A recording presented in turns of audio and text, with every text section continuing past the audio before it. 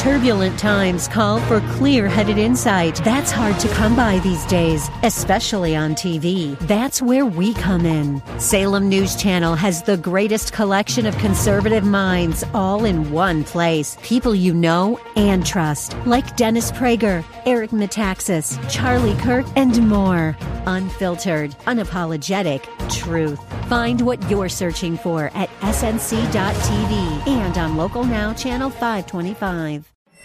The world is a complicated place. You need someone to expose the political fakers, fixers, and takers, and to cut through the mindless chatter and misdirection to help you make sense of it all. That person is Dan Proft, and this is the Dan Proft Show. This is John Cass and Kristen McQuarrie filling in.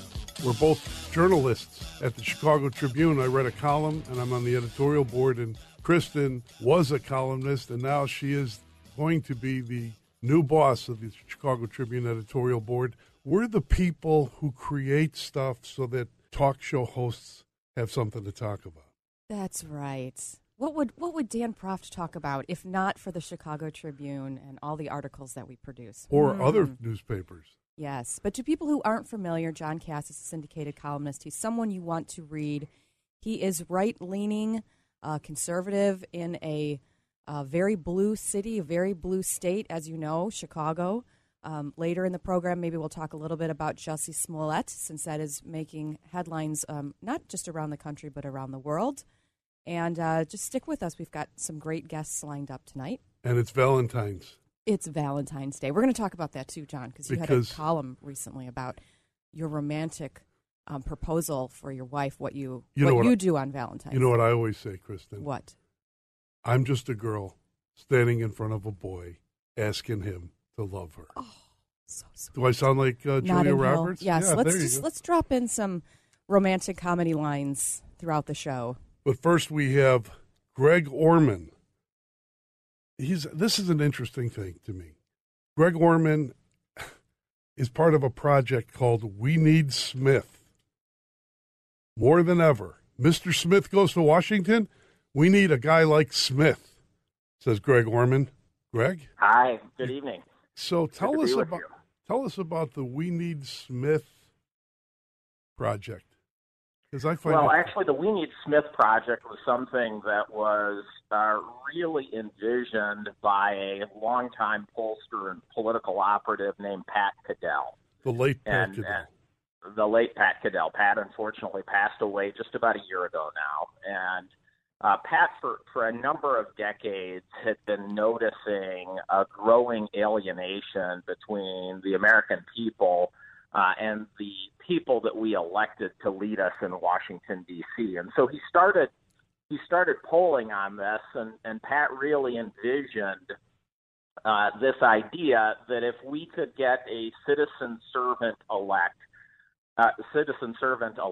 loosely modeled on the character that Jimmy Stewart played in Mr. Smith Goes to Washington, that we would go a long way towards bridging that alienation between the American people and their elected leaders. And so he started polling on this decades ago and talking about it and writing about it. And of course, as the years have passed, Pat's opinion on this alienation has only been proven to be factually true and evident in our day-to-day politics. Do you see anybody who actually embodies Mr. Smith? I mean, is there anyone in Congress or running for office or a governor across the country? Do you see this like in the flesh? Is it real? Well, importantly, Mr. Smith is actually not a Mr. We purposefully refer to the candidate as Candidate Smith in the polling. So it could be a man or a woman.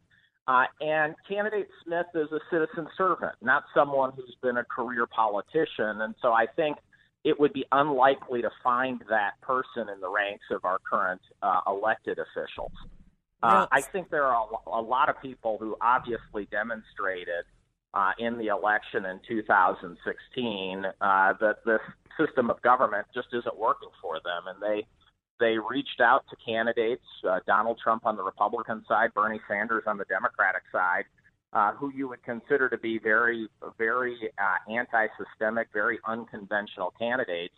And I think we are going to find the ranks of candidate Smith likely in an unconventional spot if we find the candidate at all. Well, to get a Mr. Smith or a Ms. Smith, I don't know. I just picked two genders. I hope I'm not dating myself. To get either one, you need someone who is selfless, right?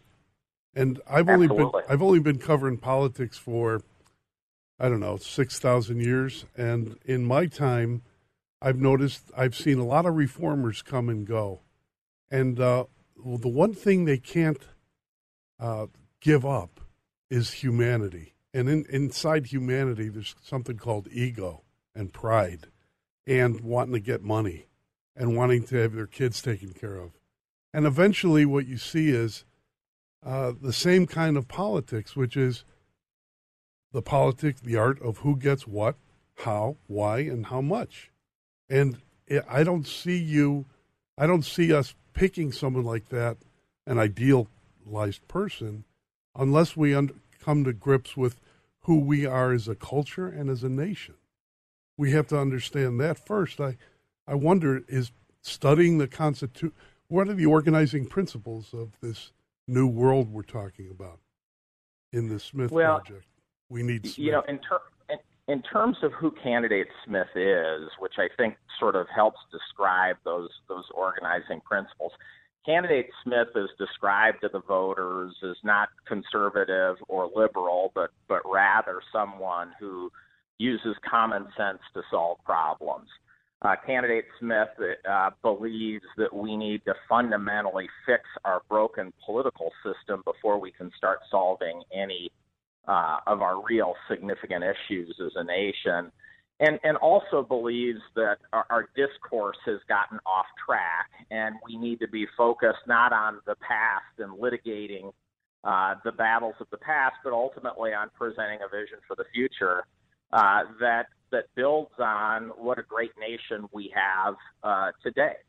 And so, but I don't disagree with you at all, John, that you know, fundamentally what we have in Washington, D.C. today is a bunch of people, many of whom this is the best job they're ever going to have.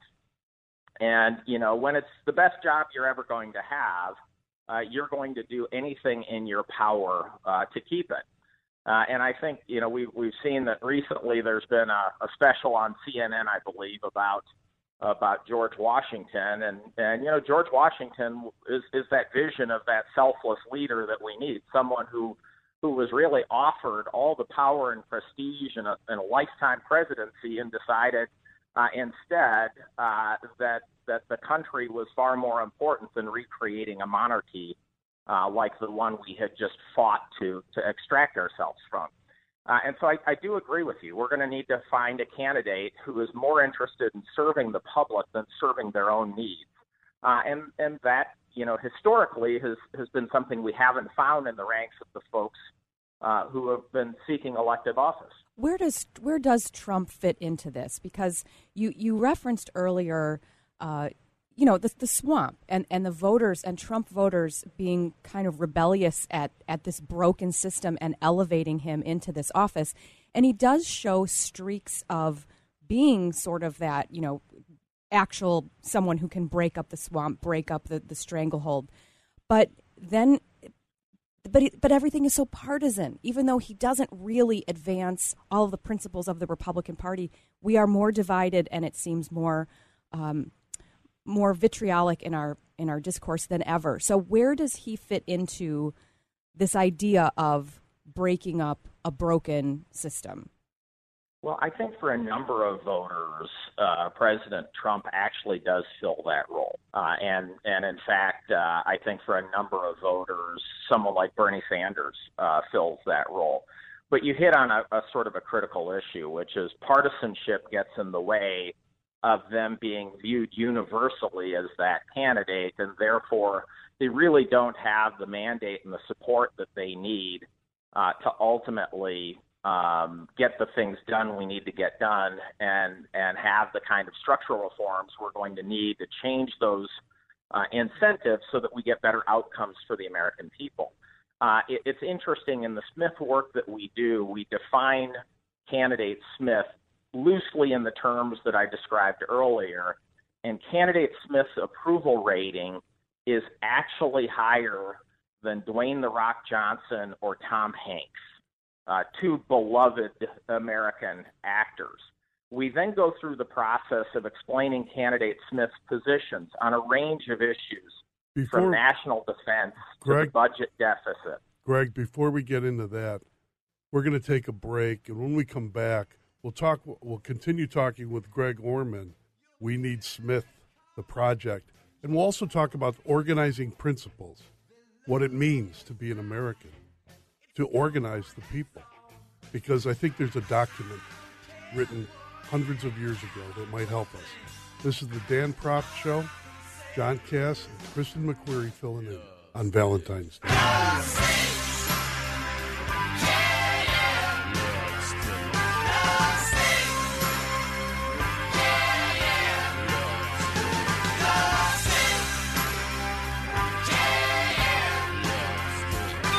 a good seat and sharpen your pencils. Class is in session with Professor Dan Proft and the Dan Proft Show.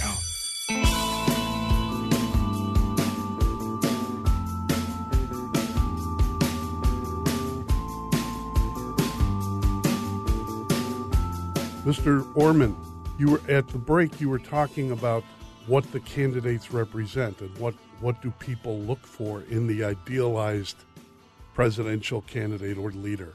Can you elaborate on that a bit? Well, again, I think the most important feature of candidate Smith is that candidate has to be a citizen servant, someone who doesn't come from the ranks of a lifetime politician, but rather someone who ultimately wants to go to Washington, D.C. And serve the needs of the American people. And Kristen made an interesting point prior to the break when she mentioned that partisanship gets in the way.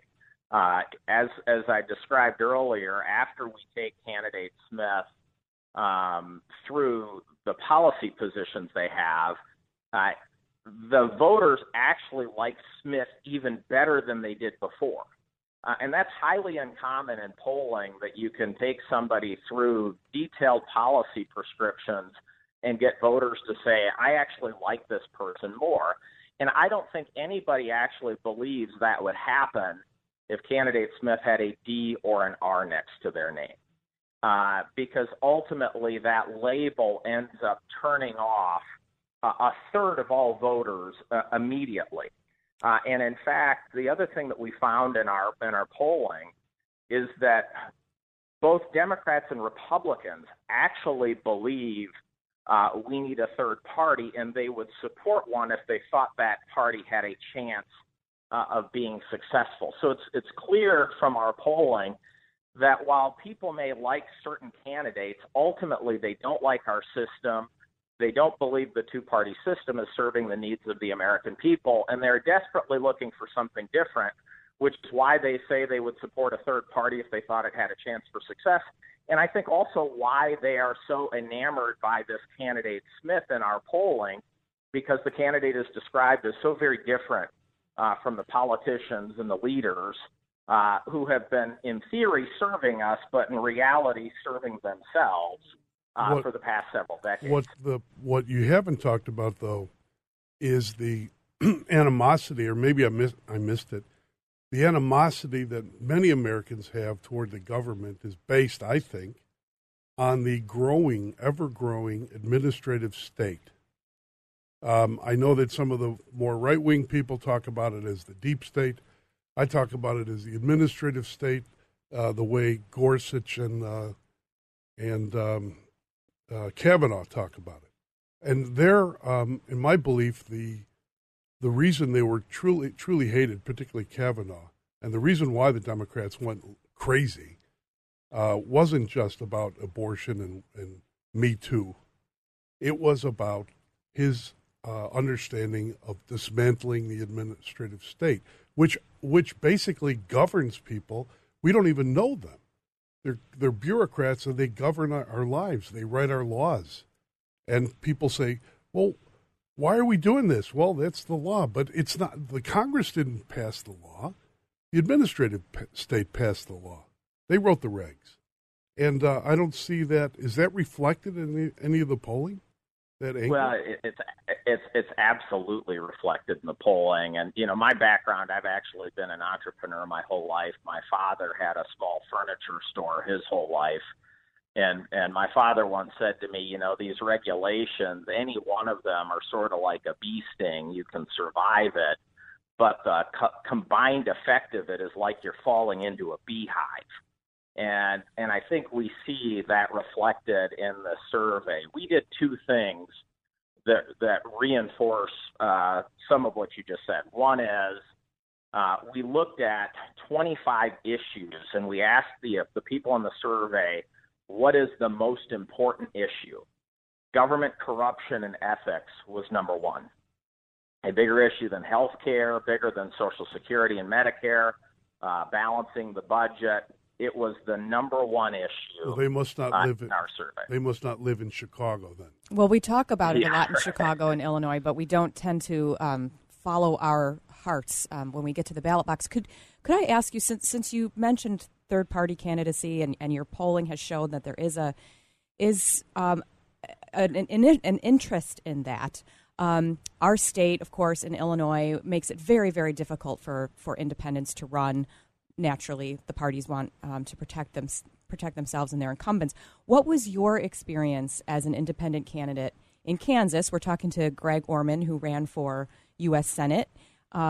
What was your experience in the middle of that tussle and trying to get on the ballot and trying to get attention from the media and trying to raise money? What can you tell us about that? Yeah, Kristen, those are all real issues. And I sort of refer to the collective effect of that as the gravitational pull that we place on independent candidates. And we sort of had to deal with them one at a time. We had to get technically 5,000 signatures to get on the ballot. In a place like Chicago, that may not seem like a lot, but the reality is Kansas is geographically very dispersed. And don't you have any cemeteries in Kansas that you can find voters? Well, they go through a pretty exhaustive process of checking it. And as you know, the Secretary of State is a partisan and certainly wanted to keep me off the ballot. So we had to actually get about 12,000 signatures to get on the ballot just to make sure that when they went through it and disallowed certain ones for the wrong date or you sign it Greg instead of Gregory. And ultimately we had to do that. But once you break through that gravitational pull, we actually found that we did start getting a lot of attention from the media. And in Kansas, what ultimately ended up happening was we ended up moving into second place in the polling.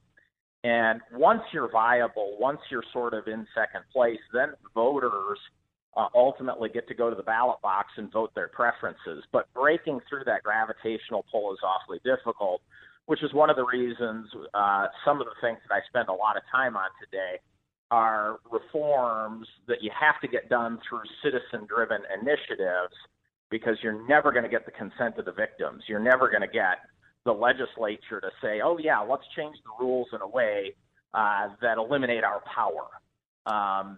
Yeah, just so we're going through. Just by comparison to your point about signatures, you have to get 25,000 signatures to be an independent candidate to run statewide in Illinois. But like you said, the population's different. I'm sorry, go ahead. Yeah, and I agree. And there are places like Texas where you need over 60,000 signatures to get on the ballot, but you have to get them after the primary and before a date in May, and they have to be from people who didn't vote in the primary. And so, there are a lot of states that create really high hurdles to independents getting on the ballot. Mr. Orman, and then you've got a fundraising disadvantage when you run for federal office. Mr. Orman, good luck with the fundraising and the project. And I promise to help you. I would like to help you. I'd like to write columns about it in the Chicago Tribune once I get 3 or 4 more conservative originalist judges on the Supreme Court. We've been talking to Greg Orman. We need Smith now more than ever. Thank you for being on the program with us today. Thanks for your time. That was Greg Orman. I'm John Cass. She's Kristen McQuarrie. editor, soon to be, of the Chicago Tribune's editorial page. We're filling in for Dan Proft on the Dan Proft Show on Valentine's Day. She blinded me with silence.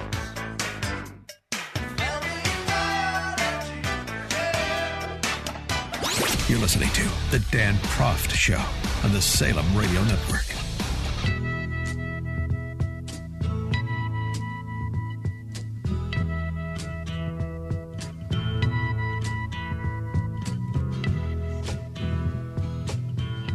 And now, on the Dan Proft Show, John Cass and Kristen McQuarrie of the Chicago Tribune filling in for him on this lovely Valentine's Day, where our next guest, I'm sure, is a romantic at heart. He runs Real Clear Politics, the co-founder and publisher, Real Clear Politics, Tom Bevan. Hey, Tom. Happy Valentine's Day. What are your plans, Tom? Before we get into politics, come on, tell us something really romantic that you're going to do with the wife tonight. But keep it PG. Well, the this kids is are a off family school, show. So we're going to go see the new Sonic movie, I think. Oh, And that's the extent of our Valentine's Day plans. Yeah. nice. You guys probably take up Pretty a whole, romantic. You probably take up a whole row at the movie theater, right? Well, the older ones aren't going, but the three younger ones will be. Yeah, so not quite a row, maybe half. There's nothing like Valentine's Day with the kids, and then later you can stay up and watch something very romantic like The Joker alone or Manchester by the Sea like I did.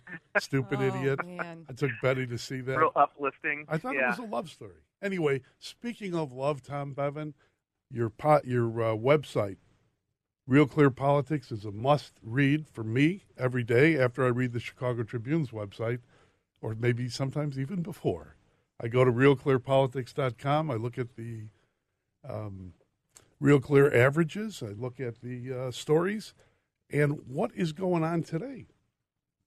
Well, I wanted to ask Tom about Bloomberg. Please sort him out for us. He's launching this Bloomberg for Black America, and yet stop and frisk is all over the headlines. That's going to be a really tough thing for him to overcome. Tell us what you're hearing about when he finally bursts onto the scene here, and maybe he is in some places, certainly not in Illinois. The rollout. What should we expect? Yeah, well, this is I think the jury's still out on Bloomberg because while he has gotten some lift in the national polls and we're seeing him coming up in the states, and certainly he could not have scripted this better for his strategy, right, to have the debacle in Iowa and to have Biden fail so badly in the first two states. That's exactly what he was hoping for to happen. But we've never seen anything like this. I mean, we've never seen a candidate skip all of the early states. We've never seen a candidate dumping this much money into the process. Over $200 million. Says he's going to spend upwards of as much as $2 billion of his own money to do this, and at the same time, right, he hasn't had his time in the barrel at all with the media or even voters. He's starting to get a little bit of that. We saw it with the stop and frisk stuff and the comments on redlining. And again, these are not comments that were made 40 years ago when he was a young man. These were made 5 years ago, 7 years ago, 9 years ago. Throw him up against the wall. Throw him up against the wall and frisk him. Right, when he was the Republican mayor of New York City. And now he's a Democrat. So I think there's a lot more for this story to play out. There's a story, Jeff Zeleny was at his rally in Chattanooga, Tennessee yesterday and wrote the story, said, Bloomberg, he's not taking any questions from voters, but he's giving out free food and T-shirts to folks who come to his rallies. So, I'm not sure, and he's not the most charismatic candidate. He's also now involved in, he's decided that he's going to trade insults with Donald Trump, which, if you follow anything about Trump over the last 3 years, you know that anybody who tries to do that has failed thus far. Now, maybe Bloomberg is a guy who can trade insults with Trump and come out ahead, but I'm not betting on that. Can he sing? There's just a lot. Can he sing? What's his singing voice like? What's his singing voice like? like? Have you ever heard him sing? Because I've got an idea for him, and maybe, as the boss of Real Clear, you might want to sign some writers for this. I think he should roll through South Carolina on a bus, singing Michael, Row Your Boat Ashore, and other songs of the, freedom riders in the 60s and really connect with people, kind of like Joe Biden and Hillary saying in a Southern accent, I'm no ways tired. Do you think that'll work for him? I don't. I don't think so. There was actually a clip of him speaking that was sort of bouncing around the internet. A clip of him, I think he was, there was an African-American woman who was protesting at one of his events, might have been the one in Chattanooga that I mentioned earlier, and he starts to try and address her, and then he kind of rolls his eyes and says, I'll talk to you after. And it's one of those things, like his patience for the little people is already starting to wear thin. So I think, again, this is going to be so good. John Cass. It's going to be interesting to see whether he's able to pull this off or not. Yeah, John thinks that he is very reminiscent in his style and his politics to our former mayor, Rahm Emanuel. And the more I learn about Bloomberg, the more I see some similarities there. But we're talking to Tom Bevan, co-founder and president of Real Clear Politics. This is John Cass and Kristen McQuarrie filling in for Dan Proft on Valentine's Day on the Dan Proft Show, and we'll be right back.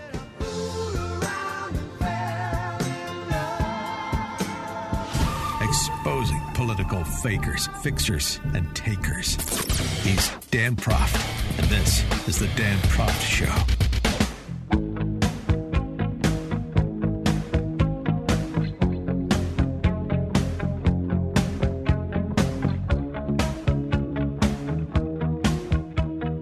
We're back with Tom Bevan of Real Clear Politics. We're talking politics. Of course, what else are we going to talk about Spaghetti carbonara for Valentine's Day? And we've dealt with the Bloomberg thing. What is going on with the Buttigieg business? Buttigieg. What is happening? I'm looking on CNN. They're saying Trump allies attacking his Buttigieg's sexuality. What is going on? Tom Bevan? Well, I think that's referring to Rush Limbaugh, who said some things the other day on his radio show, decided to attack Buttigieg and said that, Trump will beat him up over being gay. And Trump responded by saying, look, he was asked about this yesterday, I think, and he said, look, I don't have a problem with it. I'd vote for a gay president. And Trump is actually probably the most pro-gay Republican president we've ever had. I mean, he had Peter Thiel speak at the Republican National Convention. He was the first to let gays into his club down in Palm Beach. So Donald Trump's record on that, I think, is pretty darn progressive from a Republican standpoint. But look, Buttigieg, he has performed well. He has overperformed in these first two states, and he's leading the delegate count by one over Bernie Sanders right now. So the question is, this is really his time to really find out whether he is a contender or a pretender. He's going to go to Nevada, heavy Hispanic vote there. He's going to go to South Carolina. 61% of the primary vote there is African American, and he hasn't really gotten much, if any, support from minority voters thus far. He's got about 8 days to work some magic in Nevada, and about another few days after that for South Carolina. And if he is able to win some minority support, then you could say Buttigieg is for real. If he doesn't, things are going to get ugly for him on Super Tuesday, because a lot of those states, Texas, Alabama, Arkansas, they have North Carolina, heavily, African-American minority populations that vote in the Democratic primaries. And so his train will come to a screeching halt if he's not able to win some minority votes. What have you seen, if you had to just narrow it down to maybe one characteristic of Buttigieg, what is it so far in the states that he's competed in that is so appealing about him? Well, he's done a really nice job. I was at a Buttigieg event in the middle of January in, where was it? It was in Newton, Iowa. This was the day after the Iowa debate, and it was a town hall format, and he does a very good job of speaking to folks, framing the issues, and framing his candidacy in terms of values, right? He talks about small town. He talks about faith. He talks about a lot of things that Iowa Democrats and even New Hampshire Democrats, it's appealing to them. Now, he presented himself. He talks about, a message of unification, of moving forward, of imagining the day after Donald Trump is out of the White House. And he talks about bringing people together and actually getting things done. All of that's really appealing to Democrats and even some independents, right? But he is also, at the same time, and this is the interesting thing, I mean, some of his policies are pretty left-wing. He was asked about late-term abortion at a town hall recently, and basically, and on The View, I think, and really basically sort of dodged the question. Just said, look, I think it's between a woman and her doctor. So, he's for a lot of some of these really left-wing policies, and that's the question of how it's going to play if he isn't the nominee in a general election. I'm always fascinated, Tom, by the use of, on the Democratic side, the use of symbolism, identity politics. It all works when they have a candidate. If there's a candidate and they appeal to specific groups, but based on race or gender, that's how they roll.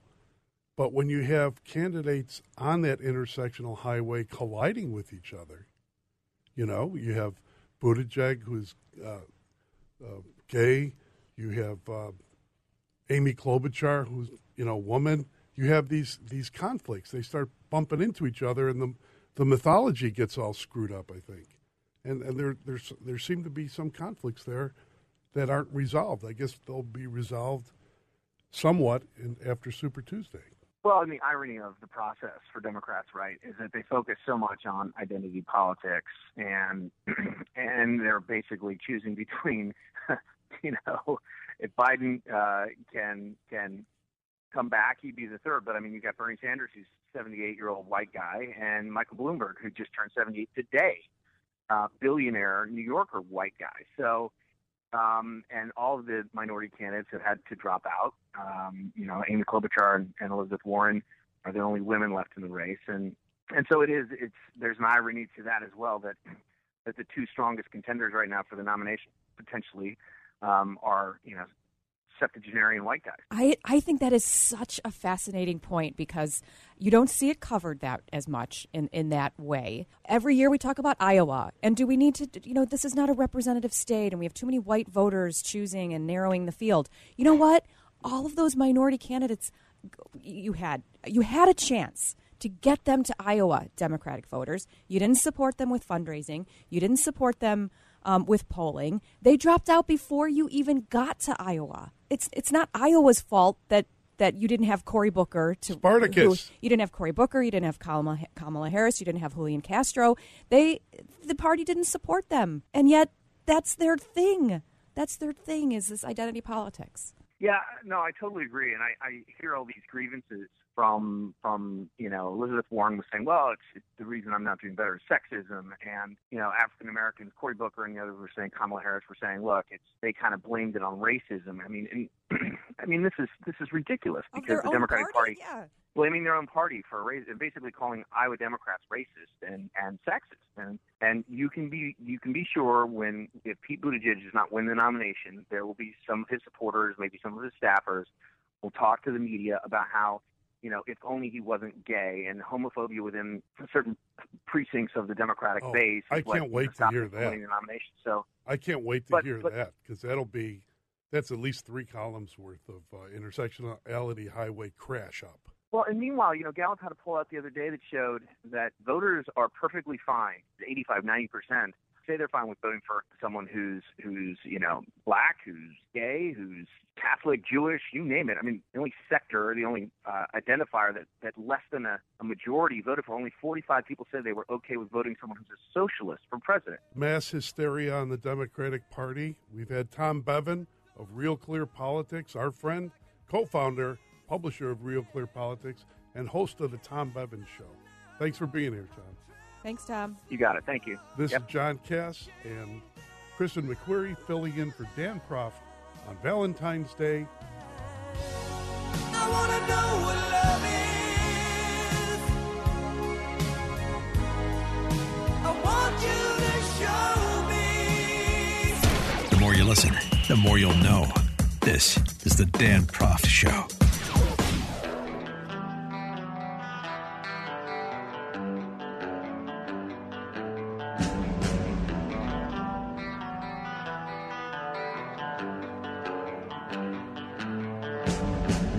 Kristen McQuarrie and John Cass filling in for Dan Proft on the Dan Proft Show this Valentine's Day. I'm making spaghetti carbonara for my lovely bride. Are you really? Yeah. Okay, It's real simple. listeners, go to ChicagoTribune.com, look up John Cass's most recent Valentine's Day column. It's gorgeous, the column itself. And it includes a recipe that any schmo can throw together in the kitchen. And it is what? Explain. Spaghetti carbonara. Basically, cook your spaghetti 9 minutes in a pan. Once it's done, put some eggs in there, raw egg yolks. Mix That's it up. confusing to me. But you put it in. You drain the pasta. Drain the pasta. And then put it you in a bowl. throw eggs in the pasta. Yeah, and before you do that, you basically saute pancetta and onions, a little stock, a little pasta water, some frozen peas. Mix it up in the pan. Then take your pasta, put it in the bowl. It's hot. Don't strain it. Strain it. Don't rinse it. And it's hot. And then you put the eggs in there. Mix it up. Chop scallions on top. A lot of pepper. Then pour in the reduced pan that the peas, the pancetta. Pour that in. Mix it up with a lot of cheese. Grate the cheese. She could grate the cheese, and you mix, okay? Or vice versa. It depends. It is so romantic. And while you're doing that, think about your Valentine's Day go-to movie, Kristen. I'm still thinking on that. You have one that you say is very moving. Moonstruck. Moonstruck, it's about a guy who tries to hit on Olympia Dukakis, and she gets upset at him when she realizes he's married, and she wants to kick her father-in-law to death or something. It's an Italian family. Sounds very romantic. And, no, if you've seen Moonstruck, it's great. I would also recommend Notting Hill because I say all the Julia Roberts lines. Betty doesn't like. I'm just a girl. I'm just a girl standing in front of a boy. Asking him to love me. Yeah, that's a good. Oh man, do I cry on that? That's a good one. I cry more.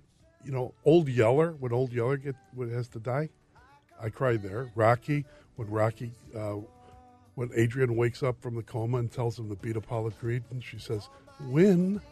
Oh my God, I just bawl. But Notting Hill. We're going to take a break in a couple minutes here, and we're going to come back. We're going to talk about this throughout the show, so don't miss. I do have a good movie recommendation. We're going to talk about our most romantic songs, and yes, our actual plans for Valentine's Day. This is John Cass and Kristen McQuarrie filling in for the Dan Proft Show. Your eyes, the light, the heat. I am complete. Your eyes, resolution. Your eyes, of all that goodness so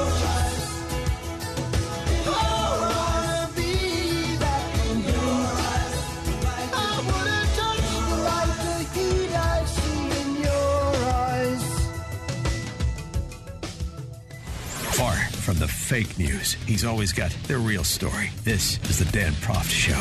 You are fake news. The world is a complicated place. You need someone to expose the political fakers, fixers, and takers, and to cut through the mindless chatter and misdirection to help you make sense of it all. That person is Dan Proft. And this is the Dan Proft Show. It was cold in Chicago that night, the night of Jussie Smollett, the French actor. It was freezing. Freezing. And in the middle of the night, Jussie Smollett goes downstairs from his apartment in Streeterville, which is a very upscale neighborhood in Chicago, and he feels the need for a tuna fish sandwich. I think it was around 2 a.m. He goes down, gets his tuna fish sandwich, and is attacked. Do you remember this? Do you remember what he said? Yes, America, you haven't forgotten what he said, have you? We live in a society where, as a gay man, you are considered somehow to be weak. And I'm not weak.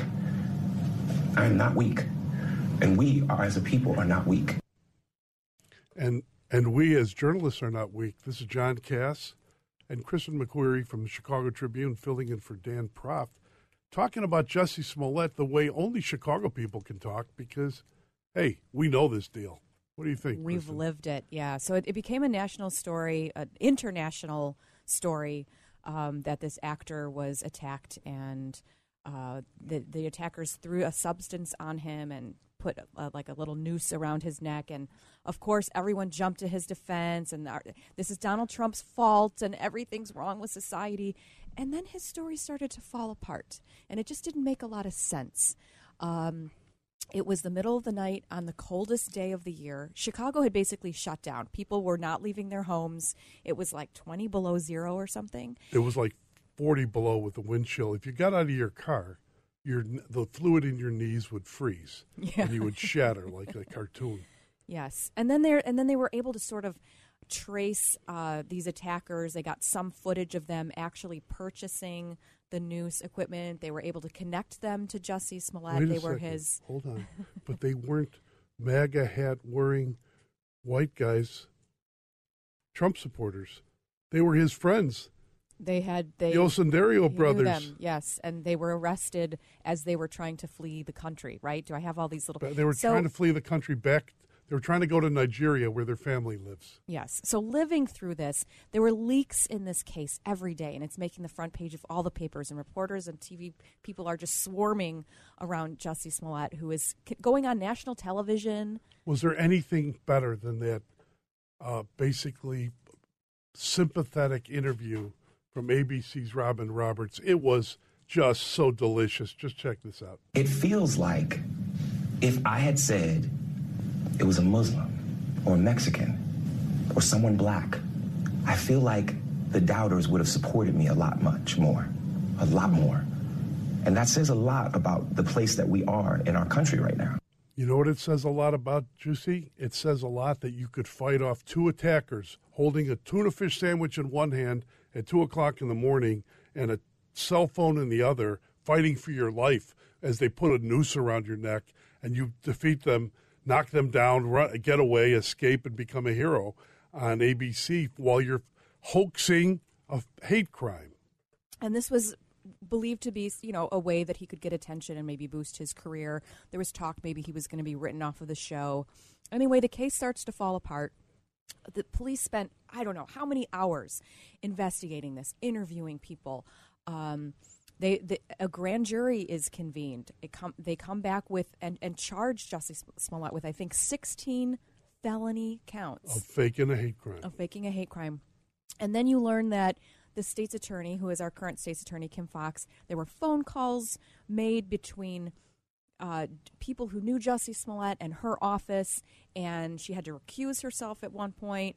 No, she said she recused She said she recused herself, but then emails that the press got access to later showed she really didn't. And a few weeks, like 16 days or something after the grand jury indicts him, her office drops all charges.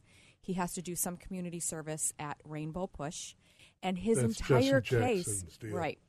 And his entire case is like wiped. It was expunged. It wasn't even that they dropped the case.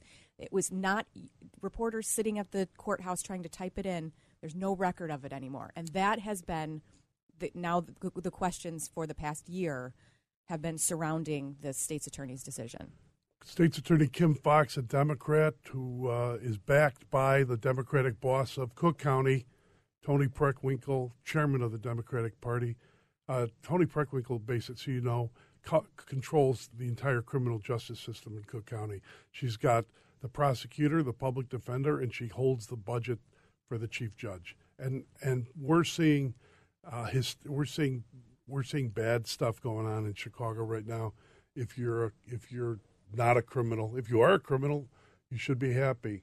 But what really got me about Jussie Smollett and Kim Foxx, Kristen McQuarrie, was that she accepted a call from Michelle Obama's chief of staff, former chief of staff, Tina Chen, about Jussie Smollett and talk about, could we just talk to the family and get together? So she picked up a lobbying call as a prosecutor. Now, all this is going on while she's out. Kim Foxx is out in California with Kamala Harris and the Me Too movement. And, there's something about the Me Too movement, which I support in general. I mean, I don't want women assaulted or threatened or leveraged.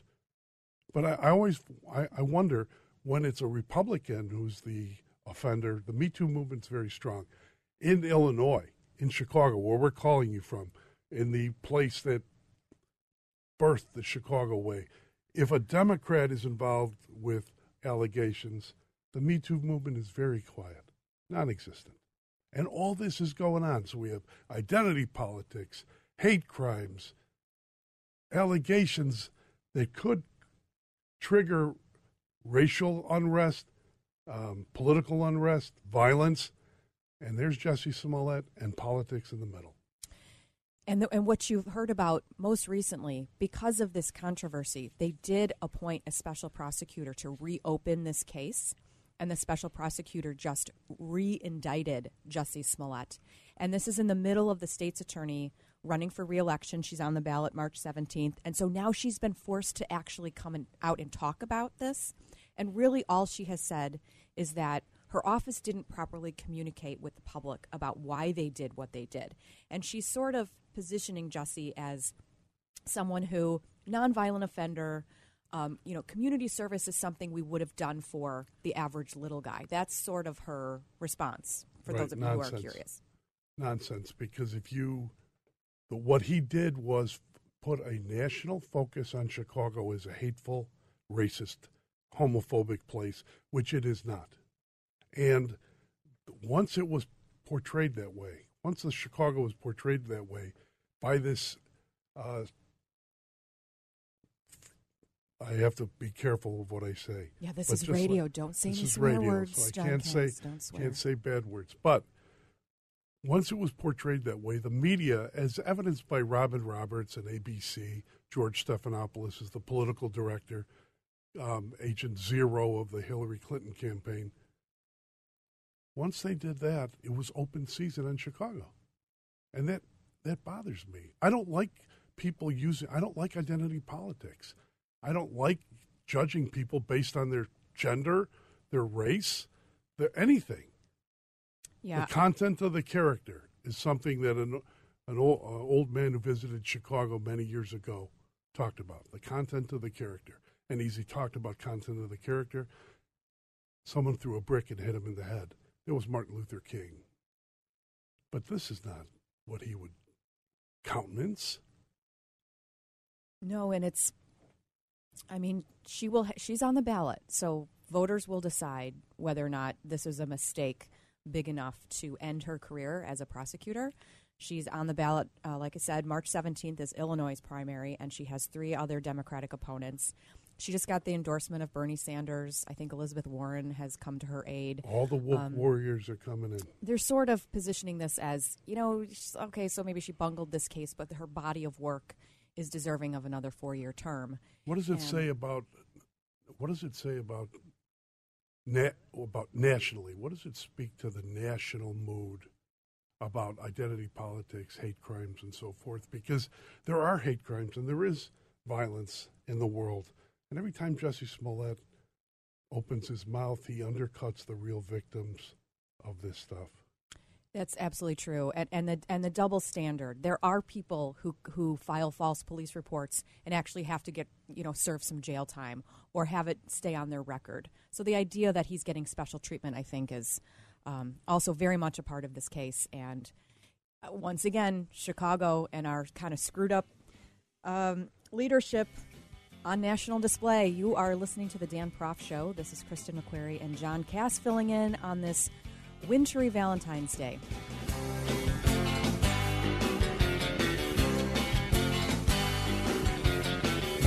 Grab a good seat and sharpen your pencils. Class is in session with Professor Dan Proft and the Dan Proft Show.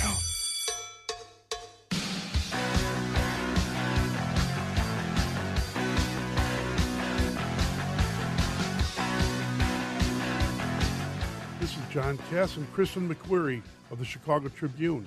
We're filling in for Dan Proft on the Dan Proft Show on Valentine's Day.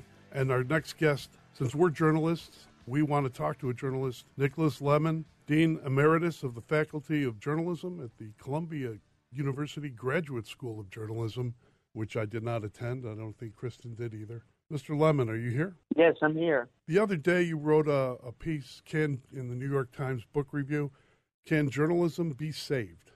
Tell us about that. it wasn't in the New York Times Book Review. It was in the New York Review of Books. Oh, pardon me, sir. Which is noteworthy because they published much longer essays, and this was about a whole shelf's worth of books on journalism. So what I did in that piece was review the economic collapse of the newspaper industry, which, as I don't have to tell you, has been very dramatic over the last about 20 years. And the trend line, unfortunately, seems to be continuing. You know, one of the major chains, McClatchy, just declared bankruptcy yesterday. And then I try to explore various options if you want to preserve, you know, this kind of journalism that newspapers have been doing without conventional market support as a freestanding business. There was a list of, I read your piece, it was very well written and edited. There was a list of a great deal of many books on journalism and the history of the collapse, sort of like we're the Byzantines with the Seljuks right outside the walls of Constantinople right now.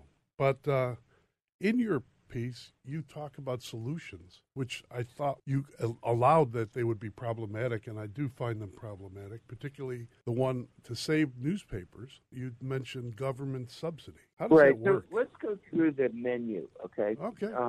Number one, and what I usually heard during the years that I was dean of the journalism school at Columbia was that either the newspaper industry or somebody else, you know, digital startups, would discover the new business model for news and would probably involve digital rather than print delivery, that this would be the answer, there'd be a kind of remaking of the newspaper industry so that went from sinking economically to rising. What I've seen that's the ideal solution. We would all agree. I just don't see it happening. And I think it's time for those of us who love journalism to say, yes, we still hope that happens, but it doesn't seem to be happening, so let's think about what else might be possible, knowing that it's not ideal. Among the options are, one, sort of the benign patron-owner type scenario, like Jeff Bezos buying the Washington Post, as he did several years ago. The idea that somebody who's very, very rich from doing something else would buy a news organization and be relatively indifferent to whether or not it made money because this person would believe in its social mission. So you have this in a handful of cases. It works when it works. You have to have a publication that attracts the interest of such people, and you have to trust that they're going to be benign owners, so it only goes a certain way. Mm-hmm. Another is the idea that newspapers can switch from being advertiser-supported, as they were for a long time, to being reader-supported. But that seems to be working only in the case of the New York Times and no other newspaper. So I'm not too optimistic about that as systemically. And then there's not-for-profit status, which is happening through startups and through conversions of papers like the paper in San Diego, California, and the Philadelphia Inquirer. That, too, is not perfect because, well, a Chicago example is, your former colleague Jim O'Shea started a wonderful new nonprofit website a few I worked years there. ago. Chicago News Cooperative. I worked there. Yes. So you know from experience that just because you create a news nonprofit doesn't mean it's sustainable because it has to raise money. Yeah. Let me ask you this. A lot of people... Sorry, I'm fighting a cold. So anyway, that's all lead up to, I call in this article, and I've been saying this for 10 years elsewhere, that also forms of government subsidy should be considered in the mix of possible solutions. At this point, essentially all journalists I know say, I just got off the bus, I refuse to consider it. But I think one of them. Our profession should consider it. Well, public radio, I mean, we have a very flourishing, the Chicago station for National Public Radio, they're hiring right and left. And I know that they're donor supported, but also get some government subsidies, which is controversial whenever it comes up. Let me switch you on to something really quick, because I know a lot of our listeners will be hearing this and they'll be really offended at the idea of government subsidy, but they will also say that the decline in newspaper readership is partially our fault, that mainstream media got too left-leaning, that we... Just a bit. That, we've lost credibility. There's just a real cloud hanging over journalism right now in that regard. Is there some truth to that, or do you reject that? Yeah, I think that's a minor factor and not the major factor. I think the major factor is as painful as it is for journalists to admit it, journalists on the left and on the right. People in the glory days of newspapers, at least economically, they didn't read newspapers for the news.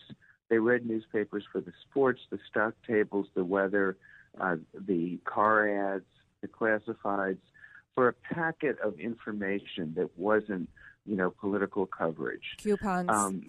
The editorial pages, as you know, are traditionally, my whole long life as a journalist, the least read part of the paper. You're crushing me here. So I think it's much more that Google et al. Figured out a way to get the information that people were getting from newspapers, not news, but just information, into their hands in a different way for free and very conveniently. We've been talking to Nicholas Lemon. Sorry, I'm sorry. So sorry. I screwed up on the source of the book, or source of the article. I'm not a radio guy. I'm a print guy. We're print guys. All right. Yeah. Thank you for being here. Thank you so much. It's a great article. And where can everybody find this, Nicholas? New York Review of Books, NY. I think it's nyrev.com. Great. And I want everybody to read it, but I do not want politicians picking panels to decide whether I should write a column or not. I don't think I'd have a job. Would in this state. You would not. I would only add that we're speaking on a federally government licensed radio station. True. Touche. That too has potential for abuse. It's not being abused right now, but a lot of systems can go wrong, but that doesn't mean they will. Ever the optimist. Thank you, sir, very much. This is John Cass and Kristen McQuarrie, Barnacles, holding on to print media because we love it, and we know that without us, Dan Proft wouldn't have anything to talk about on the Dan Proft Show.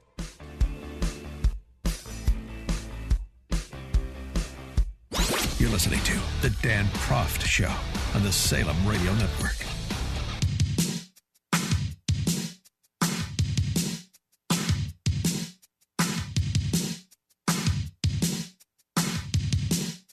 This is the Dan Proft Show on Valentine's Day. I'm John Cass with Kristen McQuarrie of the Chicago Tribune. I read a column, nationally syndicated.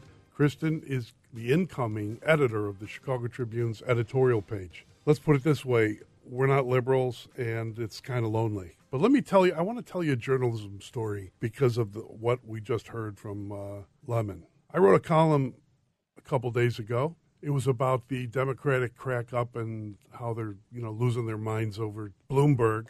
And I mentioned a column in the New York Times by Thomas Friedman. He wrote a pro-Bloomberg column. And since we're talking journalism, I should tell you, it was kind of like there was a childlike quality to it in a sort of liberal yearning way. And he talked about who is the candidate that we could find to defeat Donald Trump. Who is the one? Who is the champion? And it went on and on. And this is in the New York Times. In the New York Times. Went on and on. And at the bottom of the column, there was a disclosure. After he said Bloomberg is the one and he's wonderful, the bottom of the column says, disclosure, Bloomberg Philanthropies, meaning his charities, have contributed to my wife's museum that she's building in Washington. And I thought, you use that as your tag end in italics at the end of the column. Shouldn't that have been the headline above the top? Bloomberg gives my wife money so she could have a museum. Let's elect him president. New York Times, Thomas Friedman. What's wrong with journalism is that today. What's wrong with journalism is that attitude of insiders being slick. If I tried that, let me ask a Chicago Tribune representative, Kristen, if I gave a big wet kiss to a politician and then at the bottom said, oh, by the way, he's given Betty a lot of money for her programs, I would think I'd be fired. First of all, it would never show up in the Chicago Tribune. They would never allow, disclosure doesn't mean that you get to still do the wet kiss. You stay as far away from that topic as possible. Exactly. You stay away from it. You know better.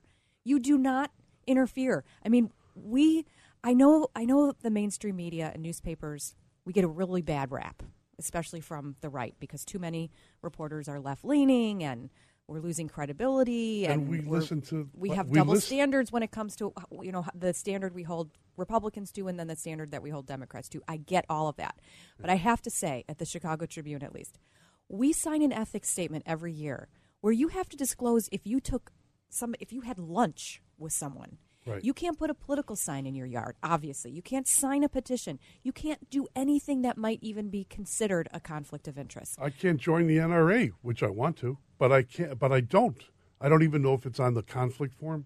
I'm not saying it is. I don't know that it is, but right. I don't your memberships, you can't run for school board. You can't. I don't want to be in anything that someone can point to. And Lemon had an interesting argument about he wants subsidies. But you know what? I don't want the wife of Tom Friedman to be selected by Bloomberg to be on a board after he gave her money, and she's going to select what newspapers are going to survive in the subsidy world of the future. See what I mean? Yeah. Why do you think Bloomberg gave her a donation to her museum, which is, by the way, she's on the board of directors for Planet Word, which is a Washington, D.C.-based private museum dedicated to language that is anticipated to open in May 2020. Bloomberg knew what he was doing. He's giving money to the wife of a premier New York Times well-read columnist. If we don't do that in Chicago. It's not done at the Chicago Tribune, I can tell you that. But what's even more bothersome, it's not that why haven't people picked up my column on this, because I think it is the syndicated one. So go read it at chicagotribune.com. Yeah, or you can read it at many sites throughout the country, including Town Hall and others, where they don't run liberals. But it just bothered me, Kristen, that's the kind of thing, for all Nick Lemon's discussion about what it's not. You brought up in our interview with him what bothers people. And it's that kind of thing, that inside we're the elites, we're part of it, we're part of the ruling class, and they're the great unwashed on the outside. That's what drives people crazy about our business. It chips away at the credibility of the rest of us who try to be so careful to avoid any sort of a conflict. And then you have stories like that. We've had a couple cases in Chicago where reporters got copies of Rahm Emanuel's emails, and there were a couple journalists who were looking for some favors, or there have been over the years accusations of people getting jobs for their spouses from politicians. It's wrong, and it should say a lot about the New York Times that they allowed that to be printed, even with the disclosure. Thanks for listening to us tonight. We are filling in for the Dan Proft Show. I am Kristen McQuarrie, the incoming editor of the editorial page at the Chicago Tribune, sitting in with John Cass, and we'll be right back. And hold my hand. Love is kind of crazy with a spooky little girl like you. Spooky. Exposing political fakers, fixers, and takers. He's Dan Proft, and this is the Dan Proft Show.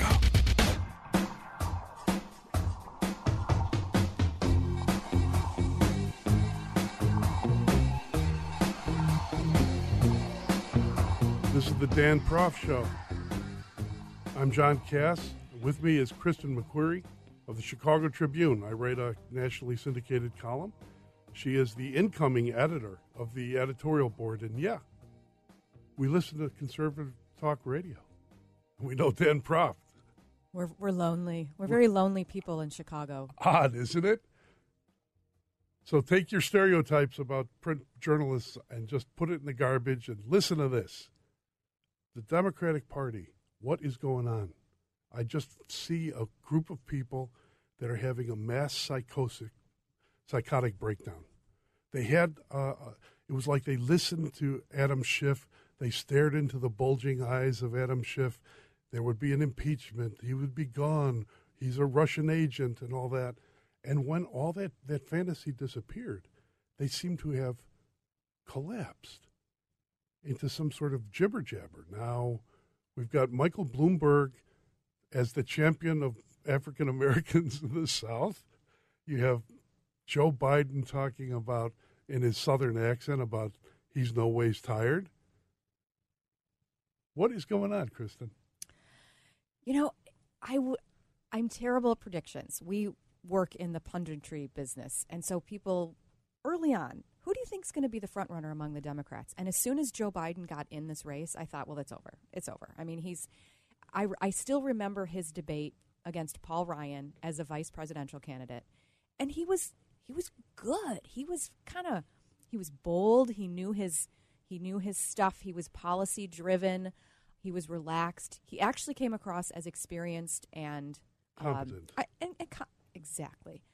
And wow, have the wheels come off of that train. You're just a lion, dog-faced pony soldier. What was that about? I don't know. I'm still trying to figure that. I don't know. That was one of his latest outbursts. But, I mean, there's almost one every day. So I do think that he will get a boost when he hits some of these southern states. But I am still interested in Bloomberg. I just feel like this field is so flat, and Democrats are still looking for someone who can beat Donald Trump, who is competent and who sort of fits into that progressive mold. And the former, yes, Republican mayor of New York City might be it, and he's got gobs of money. How's he progressive? He's a capitalist. Yes. A super capitalist. And what we're seeing here, I think, the connection between big capital and big government. It's not called progressive. Big capital and big government, I think it was called another name in the 1930s, okay? And that's where you see the elites, like suburban elites, people in the suburbs and metropolitan areas who are Democrats now, lawyers, that lawyer manager group, the white suburban women Democrats. They're all part of the elite. Where does that leave Bernie Sanders and the 45% of the progressives? I mean, he's doing surprisingly well, in my opinion. I was not expecting him to win Iowa, basically. But I think his days are numbered because I actually think the heart of the party is not the loud, on the front pages, progressive wing that we keep seeing. Rank and file Democratic voters are looking for someone to moderate. It's partly why Pete Buttigieg, I think, is doing so well. He's the only one who's not saying, you can have everything for free. And so he's just going to delay it. He's talking about gliding. Right. He said, I'll glide there, which means he'll glide slowly, and it basically we'll have government-run health care with Pete Buttigieg, too. Well, they're all running to the left right now. But you also have to remember, you and I are actually talking about policy stuff. Most voters are going to walk in the booth and say, who do I kind of like and who's best for my future? And I have to say some of those Bloomberg initial ads where he cuts through the noise, he pulls like a CNN debate or something, and everyone's yelling at each other. Yeah, and he's sitting with Obama. But it's effective. I mean, we are all tired of the cable news chatter and vitriol and all the politics. And so if he just kind of stays above policy and just floats in, I can bring everybody together, I can unify, he might be one to watch. Kind of like the Eisenhower of the left? Maybe. I mean, he does have that nanny state problem, but that's really only a problem on the Republican side. Running as a Democrat, people will be fine with that. The big gulp, no red meat. People like bag bans. People, it's called. There's a strain. I have to disagree with you. There's okay. a strain here in this country. It's called freedom, and people don't like to be told what to do. We don't like to be told, "Hey, you can't have those fries. No flaming hot chips for you." I'm going to Florida. I mean, I'm going through South Carolina on the bus, singing "Michael Row the Boat Ashore," saying I'm all down with black people, but don't eat any flaming hot chips or Big Gulp because I told you to. He also there's stuff out there, clips and things he said where he's basically said the following: I do want to raise taxes on the poor. We have to, because I have to make them do what I want them to do for their own good. That kind of nonsense, that nanny state thing is antithetical to Trump's position or Trump's persona. You know, Trump is like, I'm going to eat I'll have a big gulp and 2 Big Macs with extra sauce. You know? I just think that's more an issue on the Republican side. On the Democratic side, they're fine with raising taxes. They're fine with to tell poor people what to do. Well, and he's not just poor people, but everybody. But he's also, for that side, good on guns. He has a strong record. He was in Cook County at one point here in Chicago trying to help some gun advocates. He has funded the campaigns of some of our Congresswomen, Robin Kelly. So he will come out with a few strong ads on guns. I do think the ad that he has running now is good. And most voters will vote based on ads. And I think he'll be a pretty decent debater, too. So yeah, he will be. Didn't I start out saying, though, I'm wrong about everything, and I thought Joe Biden was going to be the nominee? So you did, and I still, I think that if you want to get rid of Trump, I'll get rid of Trump too. If I get 4 or 5 more conservative Supreme Court justices, I'll say goodbye. But right now it's Bloomberg. He's buying it. He's buying this whole thing. Mm-hmm. I love that he told his Bloomberg reporters, because he runs a whole media organization, that they're not allowed to write anything critical about him. Nice. That's cuckoo. This is John Cass and Kristen McQuarrie. We're from the Chicago Tribune, and we're filling in for Dan Proft of the Dan Proft Show.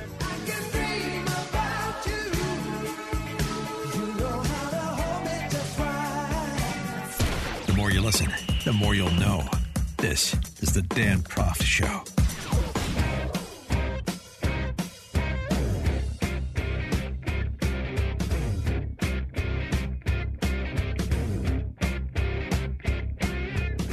Welcome back from the little break. We're going to talk some more Valentine's Day romantic advice. We're going to give you our favorite romantic movies and songs. This is the Dan Proft Show with Kristen McQuarrie and John Cass filling in. We are of the Chicago Tribune. And John Cass, if you missed it, gave us a wonderful recipe. That is a recipe I think I could probably handle. I'm not the swiftest in the kitchen. But we were talking about movies. And I love the movie Something's Gotta Give, with Diane Keaton and, oh gosh, I'm going to forget his name. Jack Nicholson? Yes. Do you love that movie? I love that movie. I can't stand Diane Keaton. Why? I've never liked her ever since 2 things. She got the abortion in Godfather. I've always hated her guts ever since. Oh, my gosh. It's an abortion, Michael. A son. I could never look at her again. Okay. I had to turn away. In this movie, though, they have really great chemistry. They're midlife. She falls in love with him, but then he leaves her, and she's so sad, and she writes a play, and then spoiler alert, they get together in the end in Paris. I don't know. I love that movie. I think the acting is really So you're going to watch it again? I mean, it's possible. I think I do have that one at home permanently. Go on demand. What about most romantic songs? When you're driving in the car, is there a song that brings you to a certain place and makes your heart go pitter-patter? The Star-Spangled Banner. Okay. That's my favorite song and my romance with the United States of America and the Constitution for which it stands. Okay? All right. I don't hear the Star-Spangled Banner too often on my FM dial, but I'm with you. That's a moving What else? Moving song. Like you want a cry song? Turn on Joni Mitchell. It's the one where she sings about the little boy yesterday. He found a dragonfly in a jar or something, and he starts crying. Everyone cries. I don't think I know that. All right. What about Dan Fogerty, Longer? Great song about a long relationship and marriage. Lady in Red, that 1980s one-hit wonder. Love Lady in Red. That's a good one. Anything Leonard else? Cohen? What did you dance at your wedding? What song was your wedding dance? Do you remember? Our song? Yeah. At our wedding? Mm-hmm. Frank Sinatra, of course. Which song? Summer Wind. Oh, nice. And really, if you listen to Summer Wind, it's kind of, there's a sadness about it, wistfulness. But, you know, I'm married to a beautiful Sicilian. We had Frank Sinatra. What can I say? At a banquet hall. No one goes to banquet halls. They go to fancy. You know, if you're going to look for a movie, can I tell you one? Yes, you have about 10 seconds before we have to break. Go for it. The Random Harvest 5-handkerchief movie. Ronald Coleman, Greer Garson, amnesia. He forgets about her. He finds her again. Love. It's just gorgeous. All right. That's a recommendation from John Cass on this Valentine's Day. You are listening to the Dan Proft Show with Krista McQuarrie and John Cass, and we'll be right back.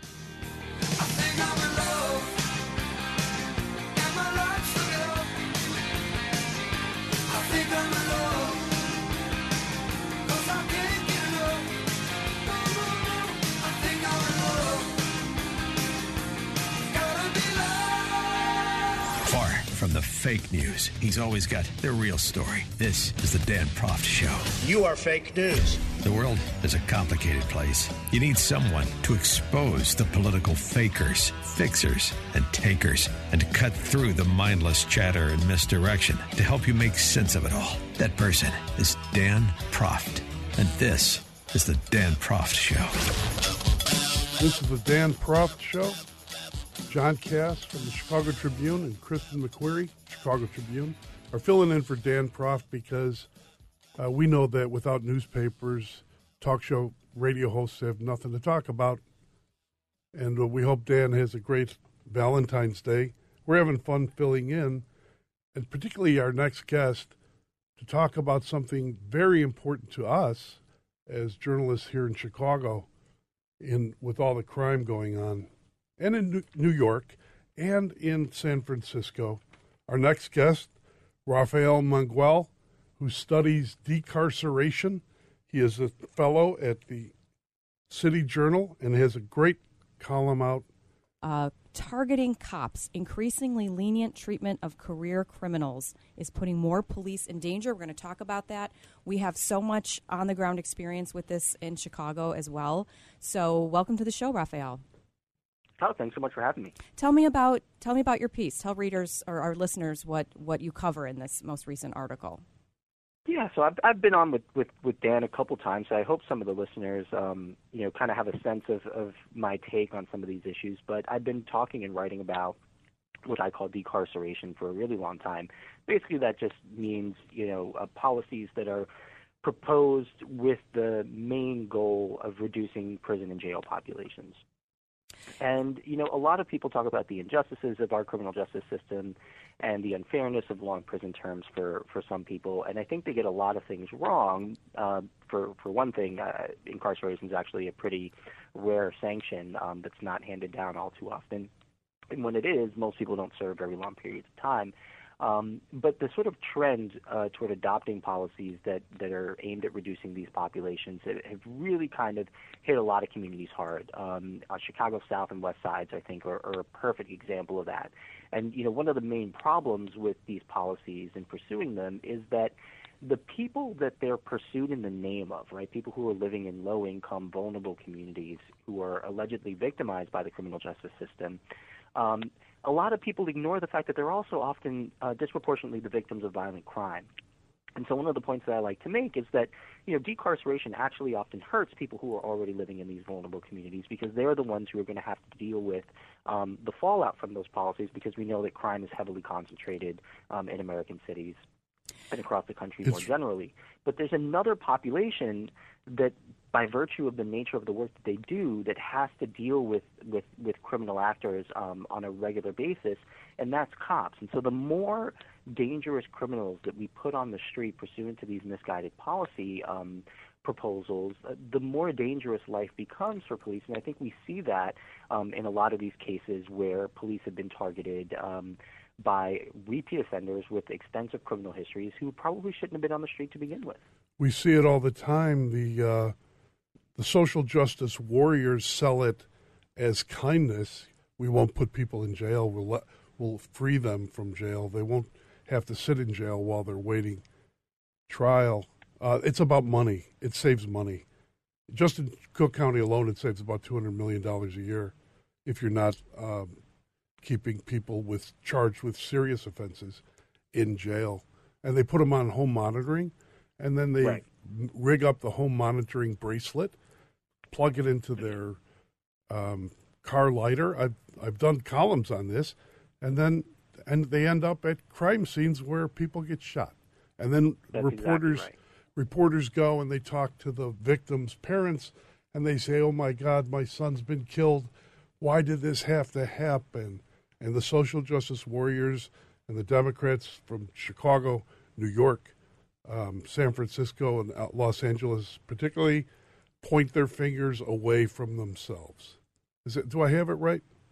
Oh, I think you've got it exactly right. And, especially when we talk about the issue of bail reform, which has been really popular both in Chicago and New York, a lot of defenders of these reforms will point to some of these non-monetary conditions on release, like ankle monitors, like home confinement, like court-mandated check-ins, as effective prophylactics that mitigate the risks of new violent crimes being committed by some of these folks who get released.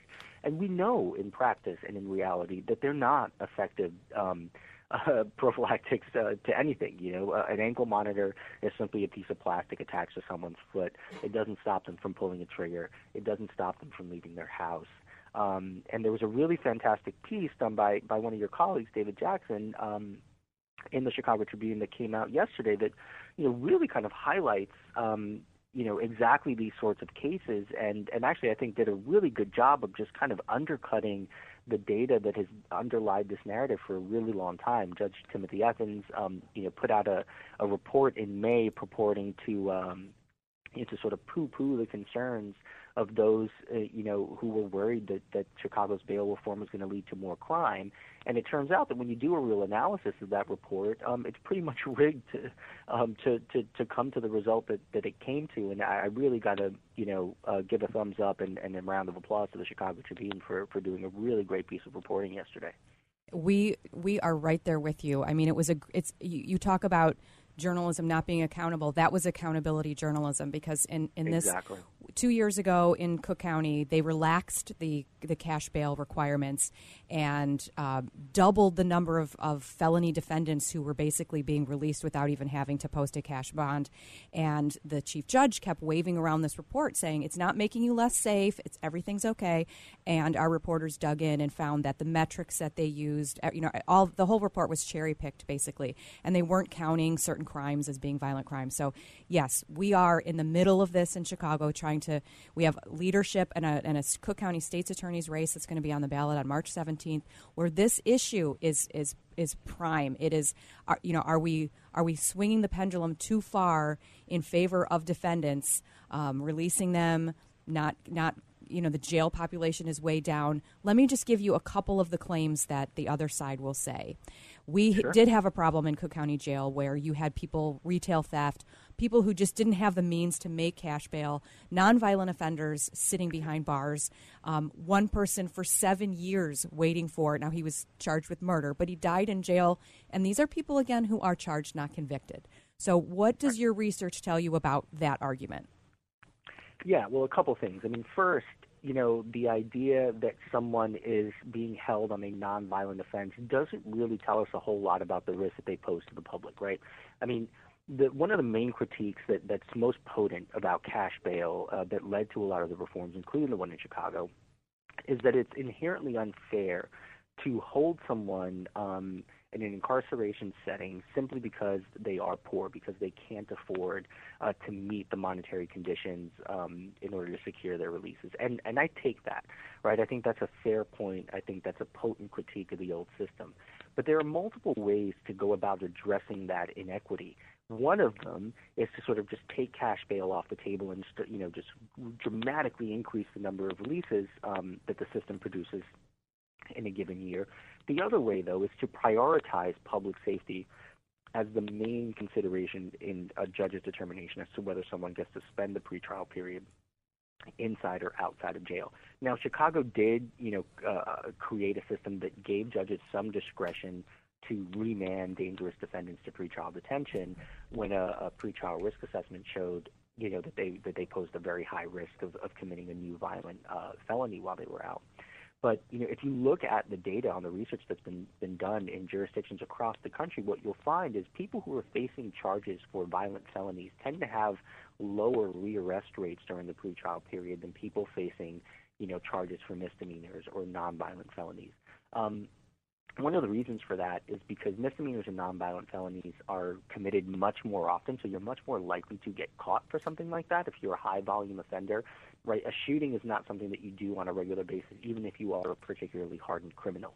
But there are a lot of nonviolent and misdemeanor offenses that you'll commit on a regular basis, which is how you'll end up arrested and before a criminal court judge.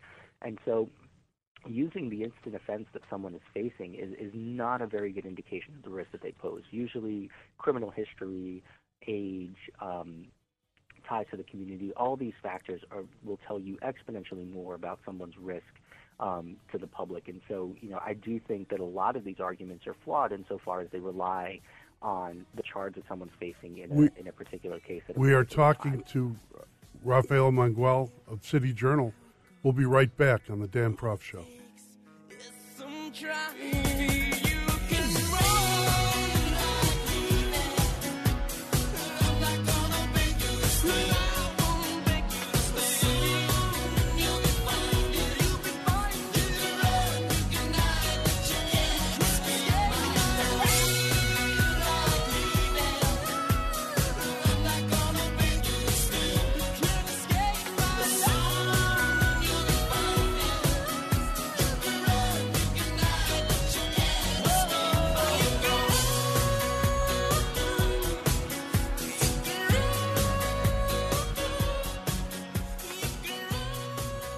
Grab a good seat and sharpen your pencils. Class is in session with Professor Dan Proft and the Dan Proft Show.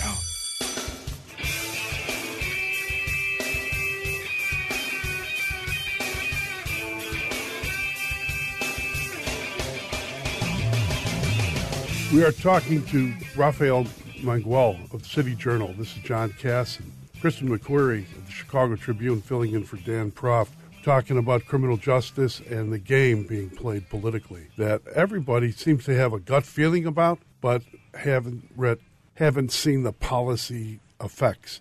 And we're seeing them in the news every day.